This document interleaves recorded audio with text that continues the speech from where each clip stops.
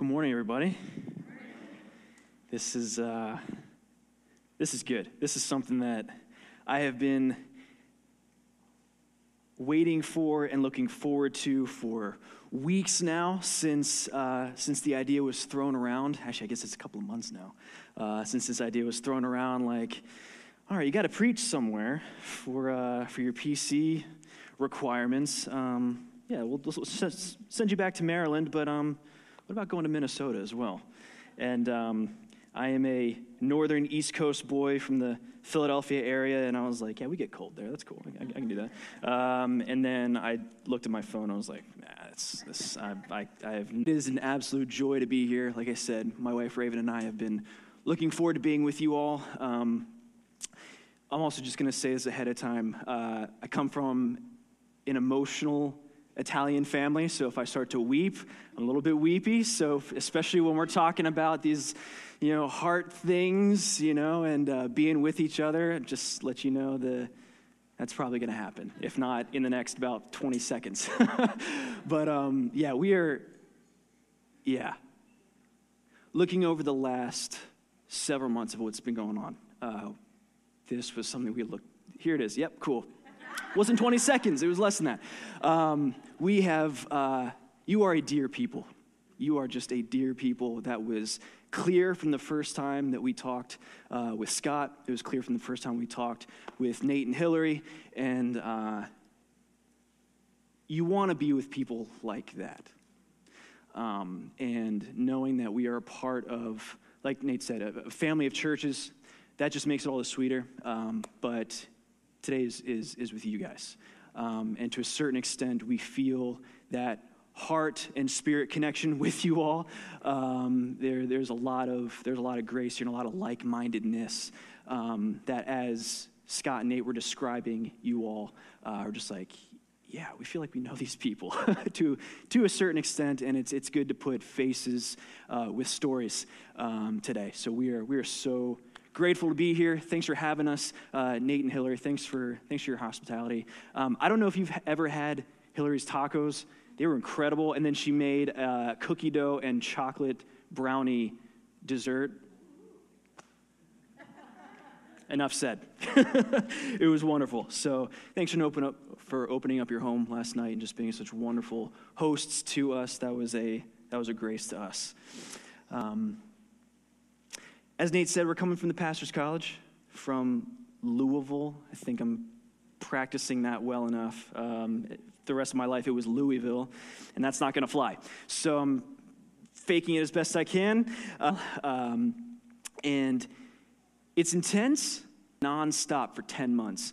And you are stretched theologically, emotionally, relationally, spiritually, mentally, all these things. For the wives that are there, it is an intense time of who am I going to connect with, going to be, how much time am I going to get with my husband, per night, and it's just, it is a cauldron where you are being refined for the work of ministry, and it is a good thing. It is intense, but it is good, and I'm already seeing fruit from it. Being here is fruit of that, so we are very grateful.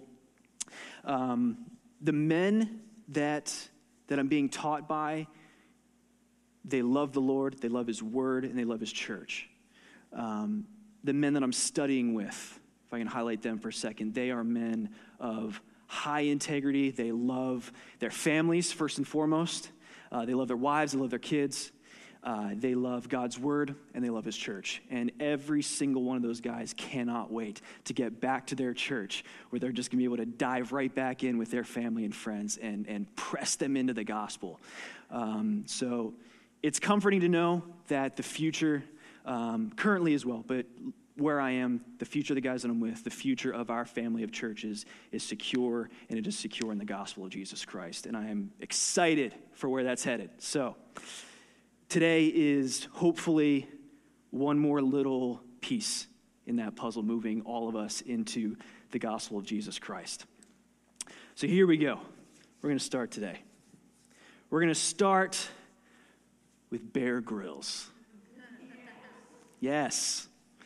British military trooper, adventurer, nature survivalist.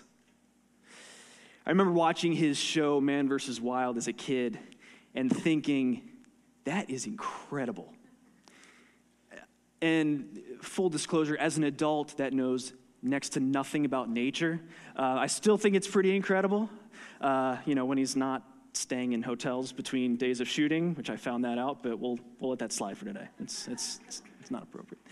But the premise of the show, even with that, the premise of the show is still quite compelling. Bear is dropped into a remote area of the globe. He's left there. No one to help. One task. And a very real possibility that this will not end well. When we come to Haggai chapter 2, we find the Israelites in a similar situation. They were also given a single task, a monumental task, actually. And if left to themselves, it would certainly end in disaster, both physically and spiritually. And it would have far-reaching consequences into the future for other nations as well. The people had been conquered, they had been exiled, and the very temple of God had been destroyed. But God had graciously and providentially restored them to the land. And now they were given this massive task. They were called to rebuild the temple, to rebuild the house of God. This dwelling place of God Almighty, King of the earth, King of creation, King of the universe. Build that dwelling place for him. If this sounds like a big and daunting task, it's because it is. It's a huge task. Questions had to have been swirling at this point, right? Is this task too dangerous? Will we succeed? This is the temple of God's presence and worship. What happens if we do fail? We often find ourselves in a similar state with similar questions. And we can fall prey to some of the same temptations that these people did. Is what I'm currently facing too much? Will my efforts succeed? We're susceptible to the same temptations and to be discouraged, to give up, to think that maybe God's will just isn't worth it. Well, what we're going to see in Haggai is God's answer to that. As Christians, God has saved us, and he calls us to give our lives to his purposes. In other words, we're called to God-given tasks beyond our human wisdom and capabilities. So here's what we're going to see from Haggai 2. The Spirit of God strengthens us to pursue his will with hope in his glorious purposes. That's our main point for today. The Spirit of God strengthens us to pursue his will with hope in his glorious purposes. So we're going to pray, and then we're going to jump into Haggai 2, verses 1 through 9. So let's pray together.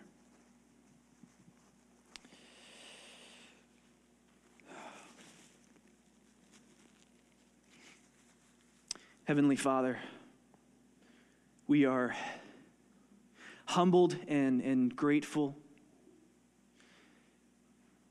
to be in your presence this morning, to be gathered as your church, those whom you have called as your own,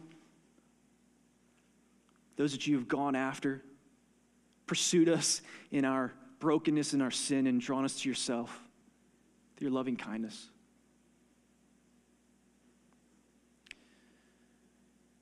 And Lord, you are the great and almighty God, and so we humble ourselves before you this morning. We are not that. And Lord, digging into your word, while it is a privilege, It can also be a daunting task, Lord. We are not, in and of ourselves, up to the task of diving into your word and just understanding it for ourselves. We need you, Holy Spirit, to come and to illuminate your word for us this morning. And we thank you that you're going to do this. We trust you for this. You are going to speak to your church through your word. So we wait expectantly for that. We engage with that this morning, Lord. Father, let it be as if your very Son, Jesus Christ, the Word, was standing here today teaching us. We thank you for these things. We bless you, Lord. In Jesus' name, amen. Amen. All right, so we begin our time here. We're in Haggai 2, 1 through 9. If you haven't turned in your Bibles there yet, go for it. It's a small little book right at the end of the Old Testament, so it's easy to miss.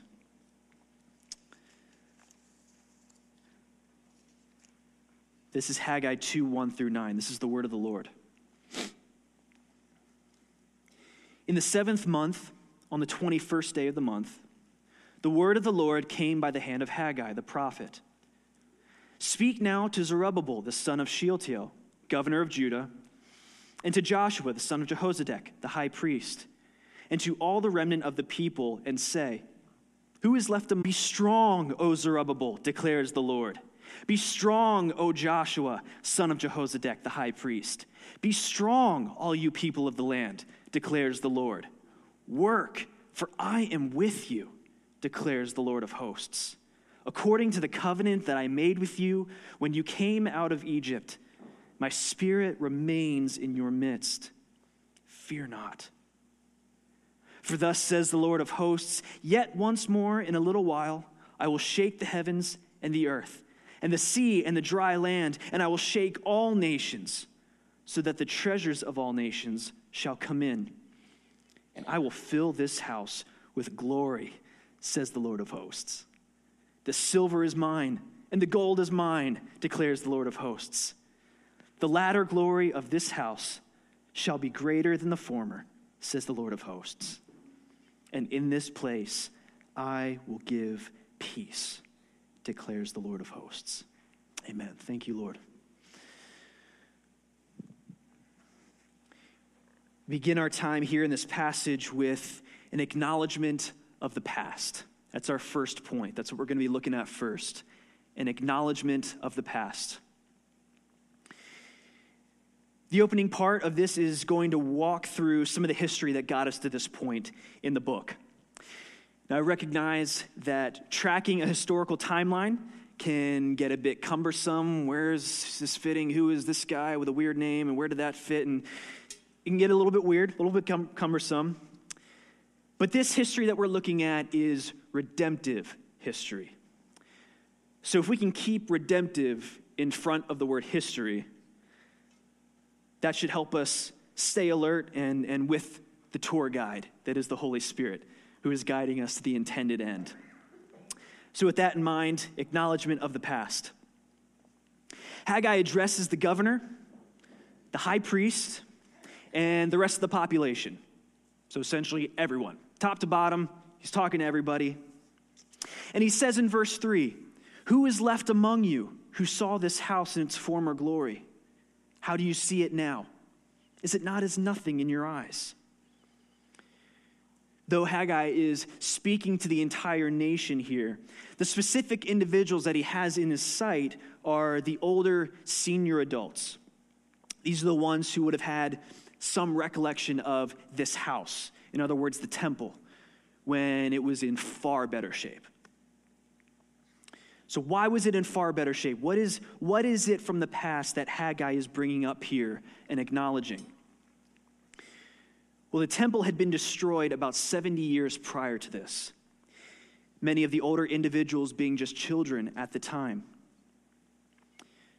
Before being destroyed, the temple was an imposing stone structure. We're talking 90 feet long, 30 feet wide, 40 feet tall, 45 feet tall, with other buildings attached to it as well. And to a young child, it would have seemed just gargantuan as they gazed up at this grand edifice before them. Never mind the fact that the entire inside of the temple was covered in gold. This building was impressive. The temple is later destroyed by the Babylonians. The Israelites are taken into captivity, and this was a big deal, okay? This idea of there being no temple, this was crushing. This was the place where God dwelt with his people. This was the physical, visual form of seeing how God was dwelling with his people. This temple and God's presence defined them as his people. This is the place where they stayed right with him through sacrifice. This is also a big deal because now they're out of the land. This land that God had promised them, that he had brought them out of exile into the land, given them, cleared the way for them. This land of promise, this land of blessing. And now they're without all of that. They had to live like this for decades, until about 50 years later, when they are allowed to return home following the Babylonian defeat by the Persians. There are attempts to rebuild the temple, but they are unsuccessful. And 16 years on from those initial rebuilding efforts, the temple still lay in relative ruin. Enter Haggai. In chapter 1, the word of the Lord comes to Haggai, telling the people to get back at it, recommence building. They'd built their houses, they're living in the land. They'd built their own houses, but they'd ignored the most important house. Now, to their credit, the people actually listened to this rebuke that Haggai brings. Many of the other prophets could not say the same, and they wish they could have said the same. If you remember back to the prophet series that you guys went through, there wasn't a lot of success that many prophets had. So I'm sure Haggai was like, wow, they're paying attention. Okay, thank you. So they do get back at it. They're starting to build. And they obey the word of the Lord. But these are not people of means. Drought and famine had hit their land, and this as a judgment for not having prioritized the building of God's house. But they do get to work. They're clearing away debris, getting the rubble out of the way, rebuilding the house of the Lord. And they're building. They're going at it for weeks. They're blood, sweat, tears, exertion. They're going for it. They're clearing it all out. And after a month of building, they're discouraged. Because what they've built is not even a shadow of the past. These people who've been conquered, captured, their connection to God razed to the ground, plundered time and time again, rebuked and responded. They had been through so much. And now they see this. Weeks of exertion and blood and sweat and giving what they had, the little that they had, to the building fund. Really, for this? The past memories for the elderly and the captivating stories that the younger ones in their congregation and their people would have heard, all of this collides with the reality of what's in front of them. The seeming trials and victories of the past, even their humble obedience, it's turned to present discouragement. Commentator Joyce Baldwin writes, past disappointment was making them gloomy about the present and future. The new temple would never be like the old. They had no resources to pay skilled craftsmen from abroad, as Solomon had done. And they could not begin to think of covering the interior with gold. We see this in 1 Kings 6. In spite of the work they had already put in, there was nothing to show for it. Unfavorable comparison between the present and the past undermined all incentive to persevere. Though none of us are in the midst of rebuilding a house for the Lord, I certainly believe that we can all relate with this sentiment. Are you in a situation where you look at your current circumstance and you think, this can't possibly be better than where I was years ago? The money was better back then. My 401k was more solid. Maybe it hits a little closer to home, a little more relational. My loved one was still alive, and now they're gone. How's that better? I put so much on the line thinking that a relationship was going to work out. I thought I raised my kid better than this, and now look where they are. We can all fill in the blank with our own sentiments. The list could continue. Let's bring this even closer to home. When I was selecting a text to preach on, I was intrigued by some of the descriptions that I found in the book of Haggai and the phrases that are used here. So I was reading through this passage and I'm praying on it, I'm meditating on it. And I just had a sense from the Lord. The first thing that I thought of was the transition that our churches are in. Now, minus a divine gift of faith for a shift like this, it's not hard to see how the mind can go to places such as, oh, you know what, the past was so glorious. You know, I got to lead worship. This is what I get to do week in, week out, serve with one of my best friends, Ed O'Mara.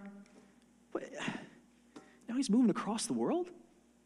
Like, God, how is him going away better?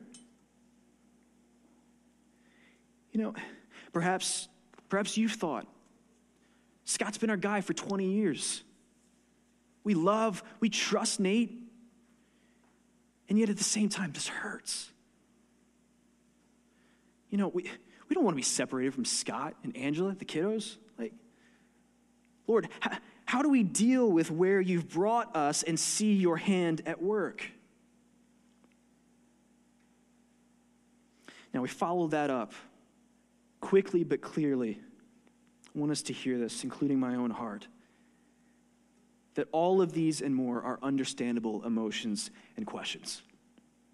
The Lord is aware of these, and none of this is lost on him, not even for 1 second. And yet with this, the Lord does not want us to compare the present with the past, or to be discouraged by present circumstances like the Israelites. God's purposes for you, God's purposes for me, they are not over. So, how do we respond well? Let's look at our second point for today. Faithful in the present. We've had an acknowledgement of the past, and now a call to be faithful in the present. Pick this up in verse 4. Yet now be strong, O Zerubbabel, declares the Lord. Be strong, O Joshua, son of Jehozadak, the high priest. Be strong, all of you people of the land, declares the Lord. Work. Now, if we did stop there, that would be crushing. Sure, yeah, okay, fine, God. Call the brokenhearted to trust and to determination at their lowest. Sure. No, that's disheartening. That's possibly embittering.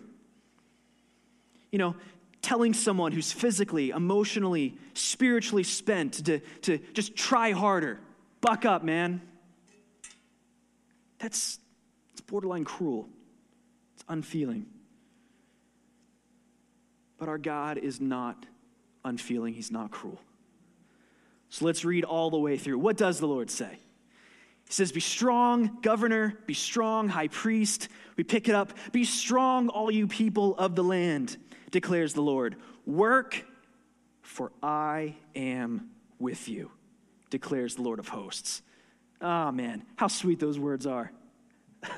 I am with you. The Lord continues to apply the salve to sore and bruised hearts. Work, for I am with you, declares the Lord of hosts. According to the covenant that I made with you when you came out of Egypt, my spirit remains in your midst. Fear not. these words are indeed comforting words to tired and sore people. But we still have to wrestle with the fact that I am with you is surrounded by three imperatives. Be strong. It says a total of 3 times. Okay, so that's ringing loudly. Be strong. Work. Fear not. So being faithful in the present for these worn-out Jews looks like being strong. It looks like working. It looks like not being afraid. And this is really the crux of not only this passage, but really the book as a whole. This command to work, to be about the business that God's given them to rebuild the temple. Work. Finish the task. Be busy with this work that I have given you to do. Now, if what we've said is true, that God is not cruel but comforting, how can God give these people these commands?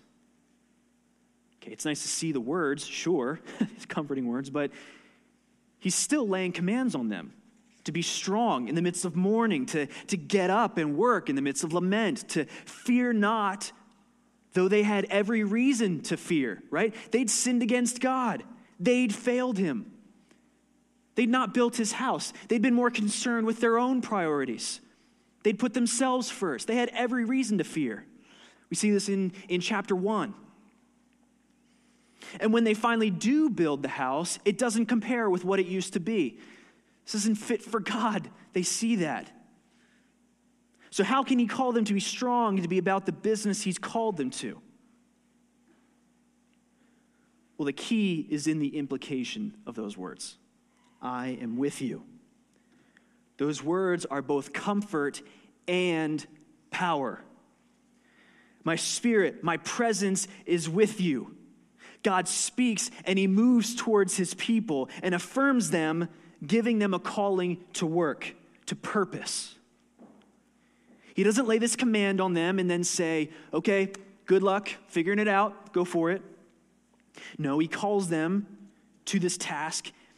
And the doing of this work is to flow out of the knowledge and assurance that it is his very own spirit and presence that is empowering them to work and to be faithful while doing this work. This is not something that they deserve nor we deserve. This is such a grace. As we said before, these are people who sinned against God by building their own houses, ignoring the Lord's. They prioritize the wrong things. They reap the judgment for it. But God doesn't forsake them. No, he moves towards them. And he also tells them a bit about himself, who this God is who's with them. He calls himself the Lord of hosts. Other translations say the Lord Almighty or the Lord of armies. He's the sovereign Lord over all things.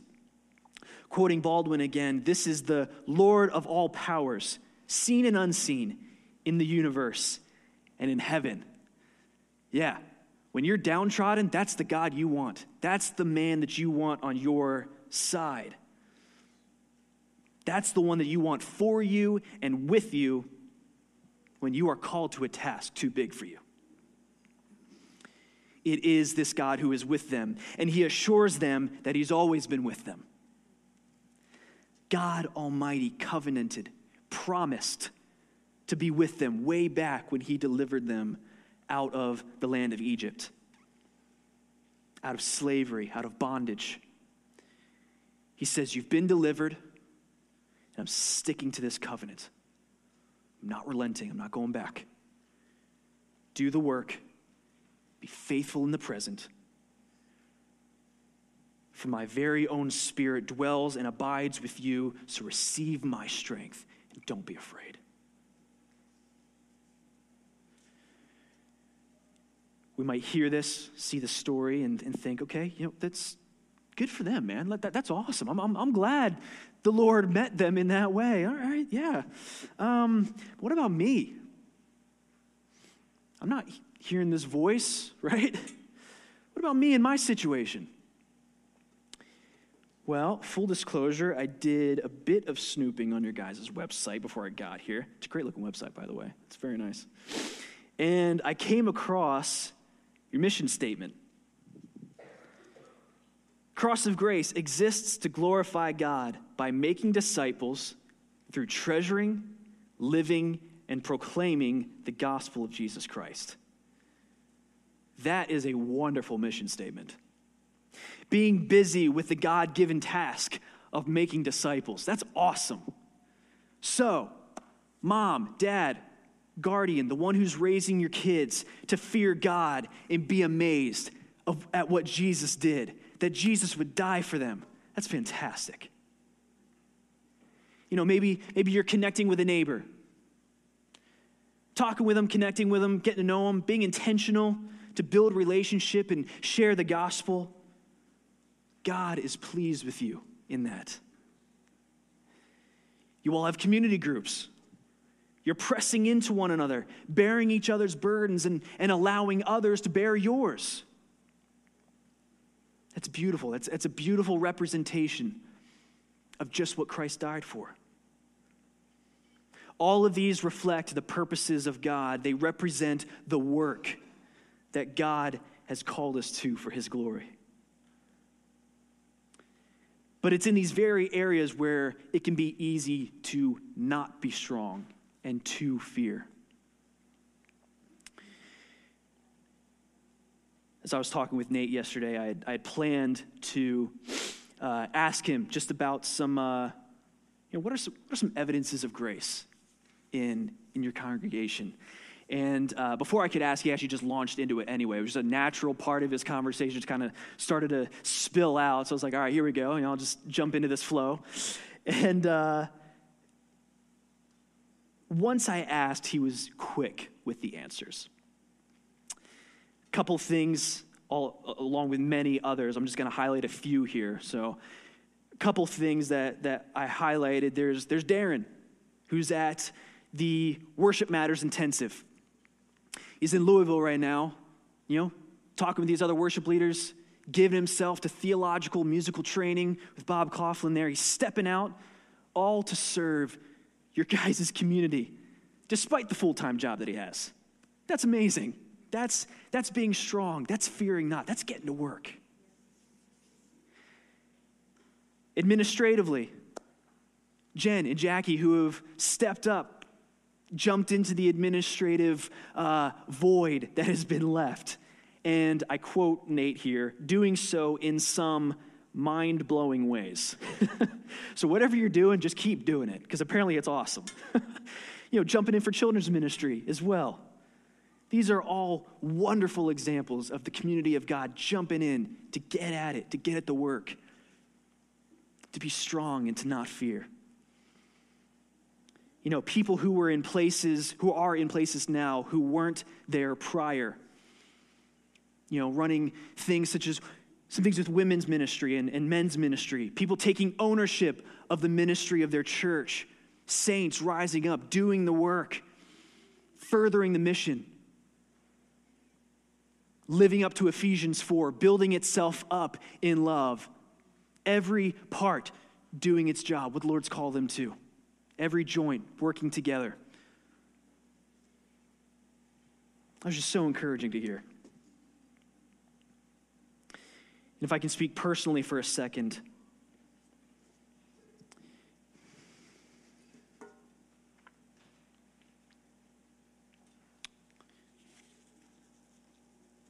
I am personally so grateful because you are actively building God's church by fearlessly sending Scott to Maryland so that my church can be built into the gospel. And so that Ed and his family can move to Italy to plant churches and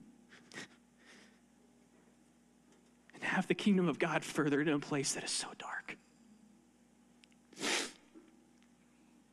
I've been there. I know what it's like. I've been to that place where he's going. It's not good.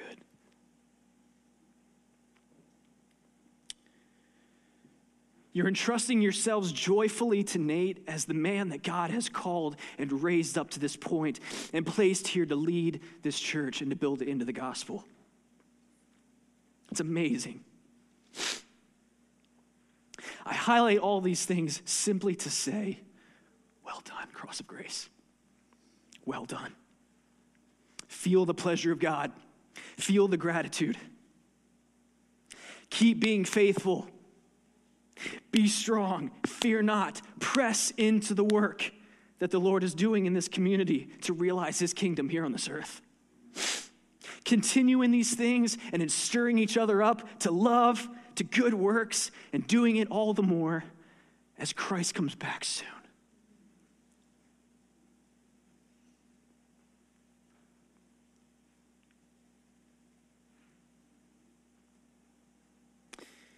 This looking forward to Christ's return, getting nearer and nearer. Looking out towards the future.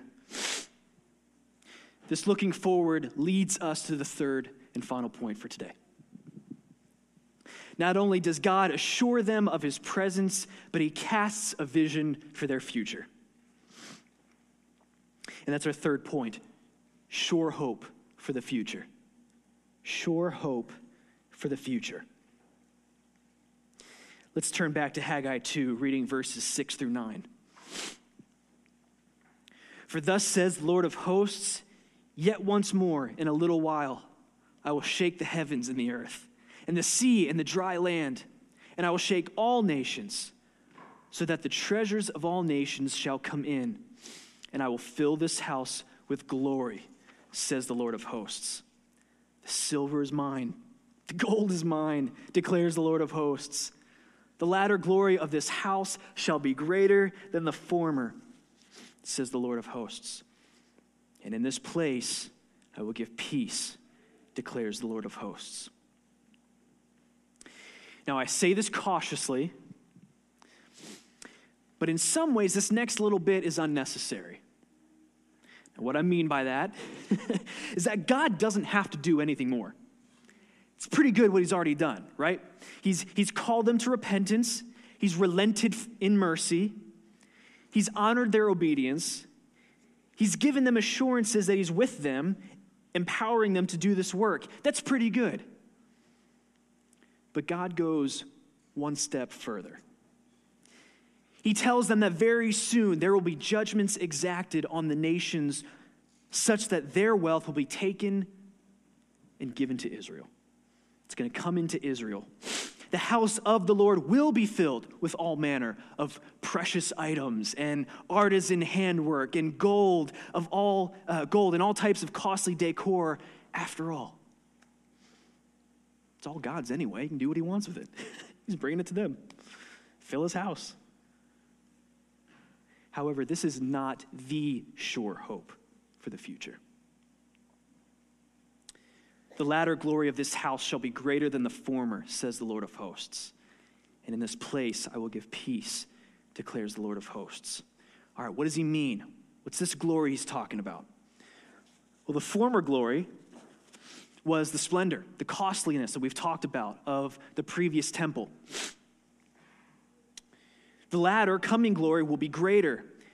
In contrast to how the word glory is used in verse 7 for earthly riches, this greater glory in verse 9 is the special presence of God. We actually see this 500 years earlier in 1 Kings 8, verses 10 and 11, when this very temple that they're working on was dedicated and honored, the time of Solomon when it was dedicated, and God honored that with his presence. At that dedication, it's a presence that's described as filling the house of the Lord, a presence of which the priests could not help but fall down when in it. That presence is what's being promised to these formerly unmotivated, misprioritized, needy, sore, and dismayed people. That is what they are getting. For these mourning ex-exiles, this house that so does not look the part, will be a place of peace. That is the sure hope that they have for the future. And how gracious of God to give it. If we fast forward in Israel's history, God makes good on this promise. So he was faithful back then when he delivered them from Egypt. He's faithful now, and now we're looking out forward, and God makes good on this promise, just in a way they couldn't have expected. A couple hundred years later, in Malachi 3, God tells them, "The Lord whom you seek will suddenly come to his temple." And that's exactly what happens. Little do these simple and battered people know that one day, oh man, Almighty God would descend into their part of the world and enter that very temple that they had obediently rebuilt. The Prince of Peace came into the temple to be a light for revelation to the Gentiles and the nations, and for glory to his people, Israel. Jesus Christ came not just to bring glory to the Jewish people, but by raising their national profile or some sort of reputation for them. No, he came to be their glory, to be the special presence of God with his people on earth. And as important as the temple was to the Jews, for 1,000 years, the place where they met God and met with God, the place that signified God's presence with them, the locus where they stayed in right relationship with Yahweh by sacrificing animals over and over and over again to cover their sin, the symbol of their being the people of God. As important as all this was, this temple was not the ultimate. What did Jesus call himself? In John 2, he responds to those present who have just seen him drive out the money changers, those who were turning the house of God into a place of trade rather than worship. And they ask him, what sign are you going to do to show us to prove you have the authority to do this? And in verse 9, the Son of God answers, "Destroy this temple, and in 3 days I will raise it up." Verse 21, he was speaking about the temple of his body. Jesus, the Messiah, who would sacrifice the temple of his body on the cross to secure eternal peace for his Jewish brothers and sisters and all the rest of mankind, sinful mankind brought together through this. The only satisfactory sacrifice that could be offered once for sins of all those who would trust in him, making peace for them by the blood of his cross. Jesus showed that he was the one true temple, the sole location and avenue for access to Yahweh. And praise be to God, he would then raise that body up again so that all nations could be joined to the people of God. And since that time, nations, you and I in this room, God has been building those nations into a temple where his Spirit dwells. As 1 Corinthians 3 tells us. Friends, God is accomplishing his purposes. God is busy at work, seeing the fulfillment of his redemptive purposes. So be encouraged. Be encouraged, brothers and sisters. God's Spirit dwells with us and within us. And this ever-present Spirit strengthens us to work now and to pursue God's will with hope for a glorious future as his purposes are fulfilled. For now, sure, we can each acknowledge our own personal pasts and some of what may seem to have been better, be a little more comfortable, clearer, less messy. Whichever of those and more apply to you. But this is where the Lord has you now. And it is good. It is good because it is accomplishing his purposes in you. And he's going to accomplish his purposes through you by his Spirit as you labor faithfully in the present. This is all preparing us for a future with a hope, a sure hope that lives will be changed, that more broken sinners like us will continue to be conformed to Christ's likeness, that God's church will be built and strengthened, and that this all will happen all the way until he returns, when God will dwell with all of his people, when we dwell with him and he dwells with us in a city that has no temple, but the Lord God Almighty himself. Amen. Amen. Let's pray. Lord, what encouragement your word is. In the midst of brokenness, in the midst of discouragement, Lord, you meet us. Meet us with your very own self. You meet us with your presence. You meet us with your Spirit. God, we don't deserve that. We don't deserve this kindness, and yet you lavish it on us abundantly. And Lord, you've brought us to this place. There's so much to look forward to, so much to get at and be busy with now. So much to be excited for with what you're doing and where you're taking us. Lord, give us a glimpse of that. Give us some assurances here. You have done through your word. May it continue on. Take root in our hearts and pursue us all the way throughout this week.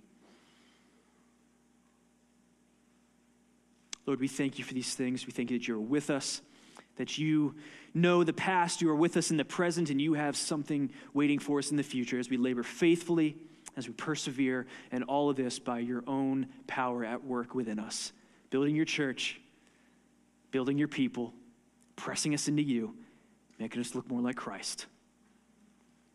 We thank you for that, Lord. We trust that you will continue to do all these things. In Jesus' name, amen.